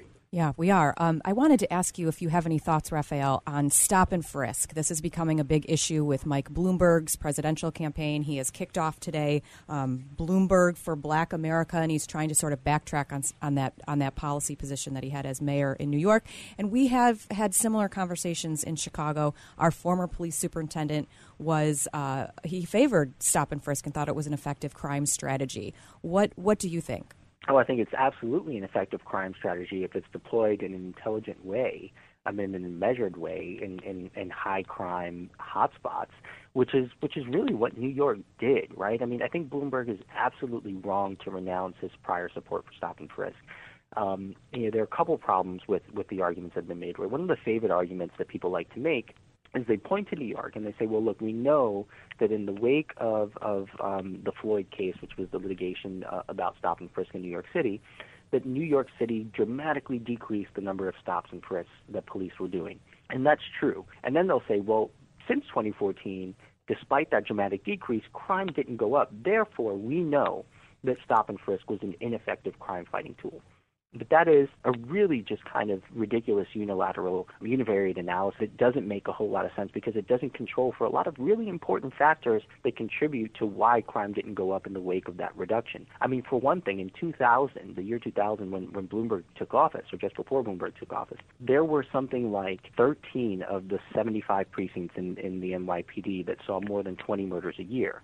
By 2013, that number was down to 1. So, for one thing, in that interim period, New York just had a lot fewer dangerous neighborhoods, which meant that there were a lot fewer places that were susceptible to crime increases in response to shifts in criminal justice policy, right? We do have some counterfactual examples. Chicago is one of them, right? In 2016, the police dramatically reduced the number of stops that they were doing of pedestrians in that city. I think it was something like around the order of 70 or 80% in 2016 alone. Now, a couple of criminologists, Paul Cassell and Richard Fowles, who were actually quoted in that Chicago Tribune piece yesterday on bail reform, they did a really phenomenal study that was published in the University of Illinois Law Review that, regressed for all these other factors and found that the decrease in stops done by Chicago's police in 2016 accounted for something like 75% of the murder spike that happened that year. And we know that murder spiked about 60%. We have counterfactuals in Baltimore where police initiated interactions on the street are down something like 70%, and yet since then crime is at a near all-time high. In fact, actually, Baltimore's homicide rates recently surpassed its 1990s peak. So, the New York example doesn't really tell you a whole lot, because New York is very different from a lot of jurisdictions in very important ways that don't make it particularly susceptible to crime increases today. Now, one of the important things to keep in mind is that one of the reasons New York has changed so much is partly because of stop and frisk and its contributions to the crime decline through the 90s and early 2000s. Yeah. And there's actually some really good work done on this, right? So, a lot of liberals on this issue will point to studies looking at New York and saying, well, it didn't find, that stop and frisk had any real effect here. The unit of measurement is really important. All those studies will use citywide crime, right, as the thing that didn't change in relation to stop and frisk. But the reality is that, as in Chicago, right, where the crime picture is very different on the north side than on the south side, in New York City, not every neighborhood, not every precinct is a high crime precinct. And the fact of the matter is that stop and frisk was not a tactic that was evenly deployed across the city. So using a citywide crime measure is a really kind of weak unit of measurement to tell you anything about a policy. There is an issue, though. There is an issue. Say that one more time. There is an issue that bothers me. It's called fairness. Sure. When policy can be discussed on a talk show, on the pages of an editorial board, in a column, it's one thing. It's another thing when you unleash police, which I'm pro law enforcement, but I think that when you unleash police, sometimes you get a bad result, and that is going up to people and patting them down. It's almost like a 1950s movie of East Germany, and it bothers me. I think that if deployed irresponsibly and without adequate oversight, I do think stop and frisk is one of these things that is susceptible to abuse. Right. The question is how much of what New York and Chicago and other jurisdictions were doing constituted that abuse. Right. Too often, I think that stop and frisk, which is constitutionally recognized as a permissible crime-fighting tactic, right, when it's supported by reasonable suspicion, that too often its use is conflated with its misuse. And I think when you dig into what was going on in a lot of these jurisdictions, I think you'll find a lot less misuse than what we saw. And I do think also that the benefits outweigh those legitimate concerns about fairness when you actually do an analysis that looks at how these policies affected crime in the city's most high crime areas, right?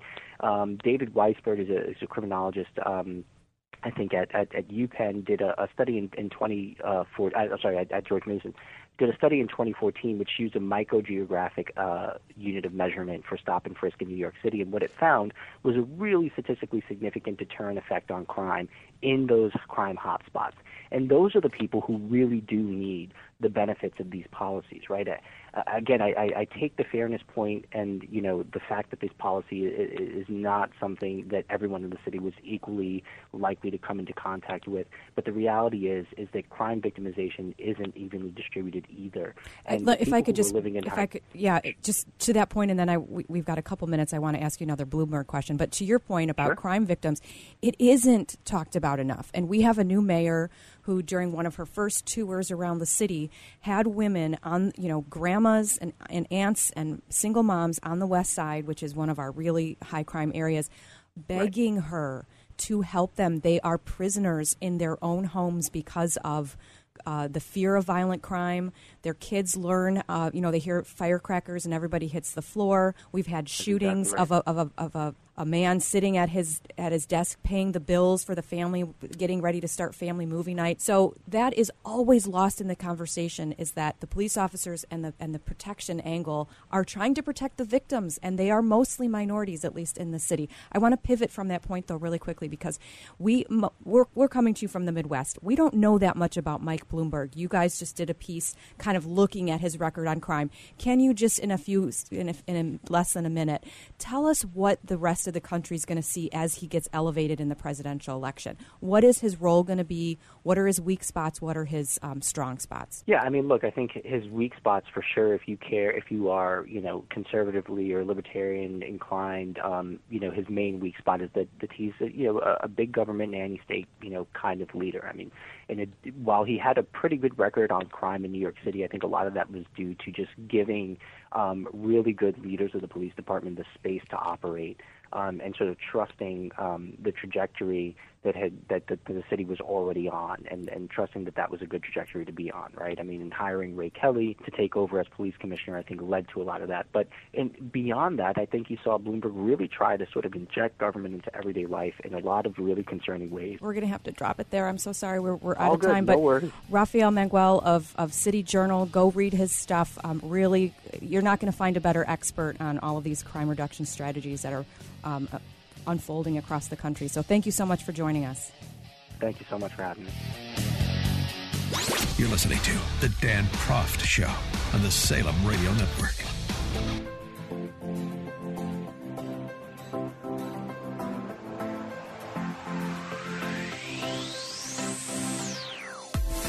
This is John Cass and Kristen McQuarrie. We're reporters, journalists from the Chicago Tribune. I'm a columnist. Kristen is the incoming editor of the editorial page of the Chicago Tribune, only the second woman to ever do that job. She's going to do a great job. Although I lose a conservative colleague, I gain a boss. I am going to be your boss. Isn't that odd? I'm instituting a time clock system. You're going to have to punch in. No more lunches. You got to eat at your desk. You need to check in with me before you use the restroom, smoke breaks, all of that. And we're instituting new rules. Please give me the list of forbidden words and subjects.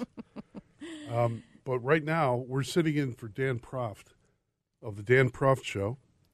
And our next guest on this Valentine's Day is a romantic at heart, a very romantic fellow. Jazz Shaw of the Hot Air blog. He's always causing trouble, and I guess he's just never going to stop. Good morning, or good afternoon, good evening on this Valentine's Day, Jazz Shaw.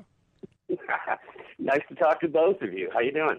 Good. We're good. We're in Jussie Smollett territory here. We have so much information about this case, and I know you've been writing about it and blogging about it. So what are people outside of Chicago, what do they think when they keep hearing all these crazy developments in this case? I think they probably have the same opinion of the government in the city of Chicago as they've had for a very long time, going all the way back to the dailies. And if anybody's talking and their lips are moving, they're probably lying. Mm-hmm. But sorry, I know that's a little rough, but that government just seems to generate so many interesting characters and stories. But the Jussie Smollett thing is it's bothered me since the beginning. But now isn't the focus more on Kim Foxx? I mean, she's running for re-election, and now she has contenders in a primary, I guess, and they're bringing up the whole Jussie thing and how that was handled. So yes. I don't know. Do you think she gets another term? Well, so she was elected 4 years ago, sort of on this trajectory of criminal justice in Cook County needing some reform. We had a case of a police shooting where it was basically a cover-up in City Hall of this 17-year-old who was shot 16 times by police. It just inflamed the city, the county, the state.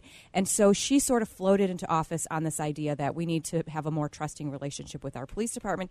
She has since then instituted some policies that are controversial where, if you have retail theft or, under $1,000, they don't even deal with you. If your gang comes into a high-end store on Michigan Avenue, each of you can steal $900 worth of stuff. Which is happening. 10 times in a row. And then if you get charged once, then you might get charged again. So against that backdrop, you have the Jussie Smollett case, which, I mean, there's no question she bungled it beginning to end. And yes, she's now on the ballot in the Democratic primary. Our primary is March 17th. There are 4 people running, Kim Foxx among them. And she is she's defending her decision in that case. We had a special prosecutor come out and re-indict him. So it's not good for her. But to your question, she's running against 3 other people who are probably likely to sort of split up the anti-Kim Foxx vote. And she could very well win for another term. And meanwhile, Mr. Smollett, if I understand it, is only being charged with a series of misdemeanors now? I think it's 6 counts of disorderly conduct and, lying to various police officials. So I don't know that that's the end of it. I think that's just how this is sort of the opening salvo. You're talking to us from upstate New York, and we're here in Chicago. What do people in New York think about it? What do people outside of Chicago think about it? Mostly, I never hear from anyone to speak of that thinks that this wasn't a hoax entirely. And the ones who pay attention and dig into the details, it also seems to be a very popular opinion that Ms. Fox didn't just drop those charges out of routine prosecutorial discretion. You mean when but she got instead, a call? She got a call. She made a couple of calls. I guess the Obamas were involved tangentially through some intermediary, other powerful political influential, figures, and they didn't want to see Jussie Smollett go down, and he didn't. It's called the Chicago way, Jazz Shaw. The Chicago way. You know somebody, they know. I got a guy. He's going to call you. Don't worry about it. We're talking to Jazz Shaw on this Valentine's Day. When we come back after the break, he's going to tell us all about those romantic cheeseburgers you can buy in New York for, I think they're only $50 a piece. This is John Cass and Kristen McQuarrie of the Chicago Tribune filling in for Dan Proft on the Dan Proft Show. We'll be right back.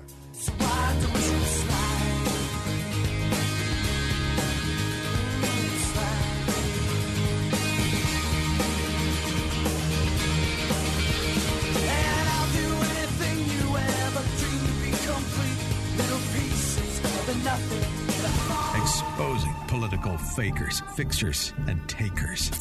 He's Dan Proft, and this is the Dan Proft Show.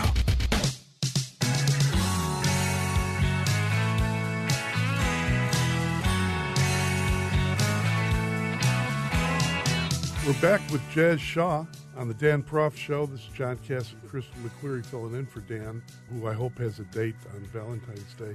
Jazz, what are you going to do for Valentine's Day? The usual. I got, there's no way my wife could be listening to this right now, so I got her balloons and chocolate, and we're going out to dinner this evening, so it's pretty much what we do every Valentine's Day.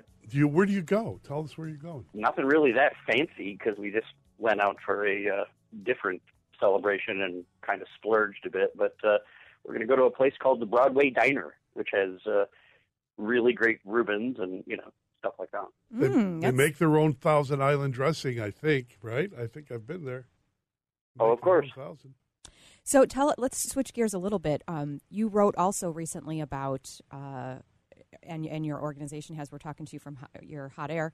What do you make of Barr coming out and kind of wagging his finger at Trump's tweeting? Is this going to be the final moment when Donald Trump takes a breath and gets off of his phone? Not a chance. No.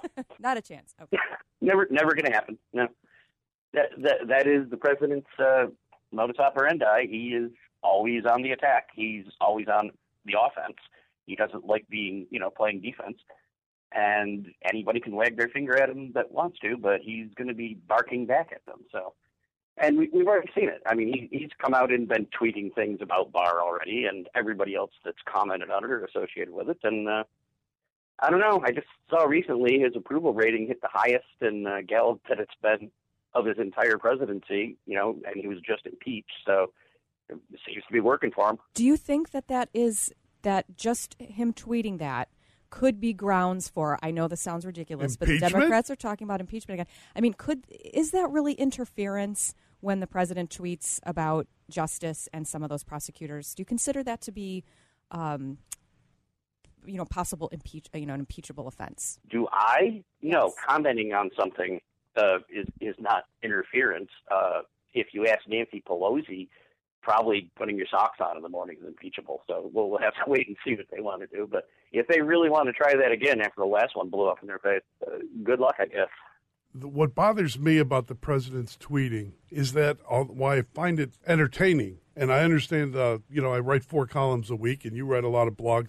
You're blogging every day on Hot Air. So that fills space. He's kind of like the Mike Ditka in Chicago when Mike Ditka was the coach of the Bears. Every day was a story. Every day was a headline, and it was really easy on the sports writers. My problem is with this commenting on the Justice Department, that there's an investigation going on of the deep state, of people who were working for Obama, who lied on FISA warrants and investigated a president. So we had the sainted Obama administration that everybody loves, and they love him so much in Chicago they're building a temple of love and fealty to him at cost, exorbitant cost to taxpayers.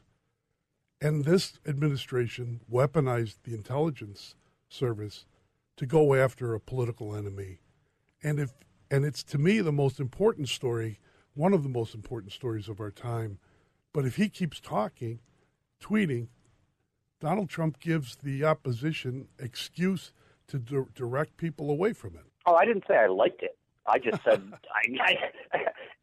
there's nothing we can do about it. And as you mentioned, it is really good for content. He's always generating content for everybody. There are probably some subjects like the one you mentioned that it would be nice if he steered away from. I'm constantly frightened that he's going to tweet something about really delicate negotiations that are going on either with Putin or with China or with Israel or, most recently, the Taliban. Who knows what's going on in there, but that can be blown up if he talks about it. So, yeah, it makes me nervous sometimes. But at the same time, again, I just go back to it. We got exactly what we voted for. I mean, he was no different during the campaign in 2015 and 16 than he is now. He did not change a bit once he took office. So can anybody really say they're surprised? Yeah, no, I was one of those people when he was elected, though, in that little transition period before November to January. I thought in this time, he's going to get cleaned up. He's going to get all those messaging people on him, and he's going to change his hair, and he's going to get off Twitter.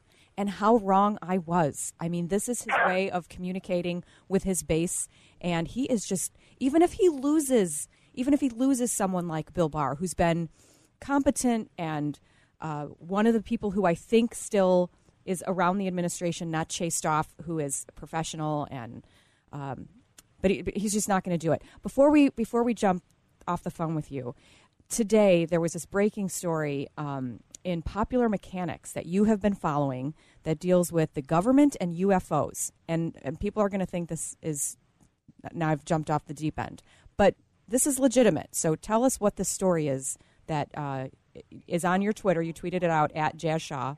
What's going on here? Yeah, this is the story that the New York Times broke back in December of 2017 when 3 videos wound up being released of strange objects, one of which gets referred to very frequently as the Tic Tac, in an encounter with the USS Nimitz aircraft carrier battle group, and another encounter about 10 years later with the Roosevelt battle group. And they saw these weird, wild things that were flying and doing incredible stuff. So reporters started asking the Pentagon questions.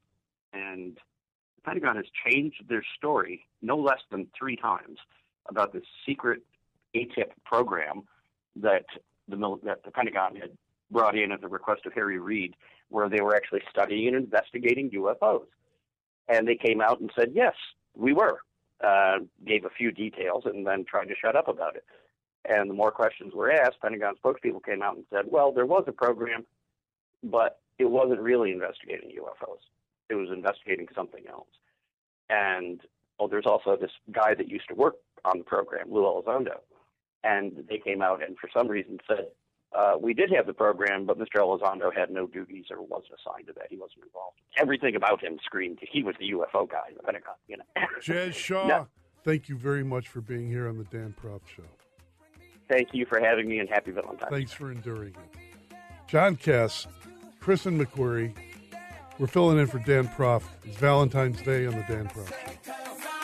Clap along if you feel like a room without a roof.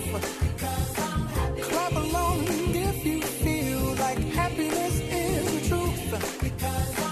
Clap along if you know what happiness is to you. Clap along if you feel like that's what you want to do. Clap along if you feel like a room without a roof. The more you listen, the more you'll know.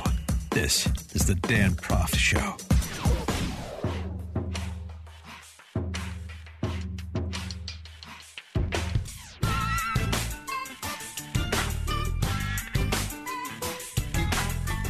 I'm also just a girl standing in front of a boy, asking him to love her. It's called a heap. H-E-E-M-P is what I use in the column to phonetically describe the sound of a man who thought himself normal, but when he watches Julia Roberts say that, starts weeping uncontrollably. Oh, it's called a heap when it's Heap, done by like a man? when you're trying to H-E-E-M-P. I just made this up. Oh, okay. It's not like I'm not like Thomas Friedman of the New York Times. I'm actually telling you, I just made it up because it sounds like a guy trying to stifle a cry. What is the movie that has made you cry the hardest in your... Besides the Old Yeller and Rudy. Beaches. Come on. That's still... Sorry, I've never seen it. Okay, you don't like Bette Midler. Oh, okay. But I That's- do write the column in a diner, and they play like a light, love songs on the. So I know that after I have my pea soup and my patty melt, and I'm sitting down to write, around 1:00, that same song comes up, that you are the wind between. Oh, you are the I wind. almost said between. Whoa, My God, whoa, sorry. Whoa. It's Sorry. a family show. Yes. The wind beneath my wings. So, yes. John Cass and Kristen McQuarrie here for Dan Proft on this Valentine's Day. Have you settled on a movie you're going to watch with your hubby? No, we didn't really catch up on all the Oscar movies. So, what's the best picture that we're supposed to watch? That's probably not a good Valentine. God. No, don't watch come that? on. Okay, I haven't seen it. What is it called? Centipede or something? Whatever it's called. We need to take our memory medication, clearly, because that just happened. But no, what do you think is the most romantic movie lines? You played the one from Notting Hill. What else? Or most romantic movies? Smithy. Oh, Smithy. That's me as Greer Garson in Random Harvest with Ronald Coleman. That's my go-to. You want your wife to cry and be happy and a happy cry, and you're not watching Love It or List It on HGTV because that makes me cry. Anytime she watches those shows, it's going to cost me money. Then you start to get a little teary. Yeah, then I just what about An Affair to Remember? If you can paint, I can walk. God, that gets me every time. I can't. That's just a little too. It's a little too, yeah. Isn't it, though? It's kind of cliche, right? Deborah Kerr, though, what a lady. Oh. What a great lady. Yeah, that's a great scene. One of my favorite scenes of any movie I've ever watched is that one. And also Castaway, when he comes back and they run out to the car together, and you think that they're going to reunite, Tom Hanks and Helen Hunt. Yeah. And then he says, "You have to go back inside, don't you?" And she Or says, how about this Rocky, when he's in the 14th round and his eyes are closed and he turns to his friend and says, "Cut me, Mick. Cut me." Oh, man. This is John Cass and Kristen McQuarrie filling in for Dan Proft on the Dan Proft Show. Happy Valentine's Day, everyone. Far from the fake news, he's always got the real story. This is the Dan Proft Show. You are fake news.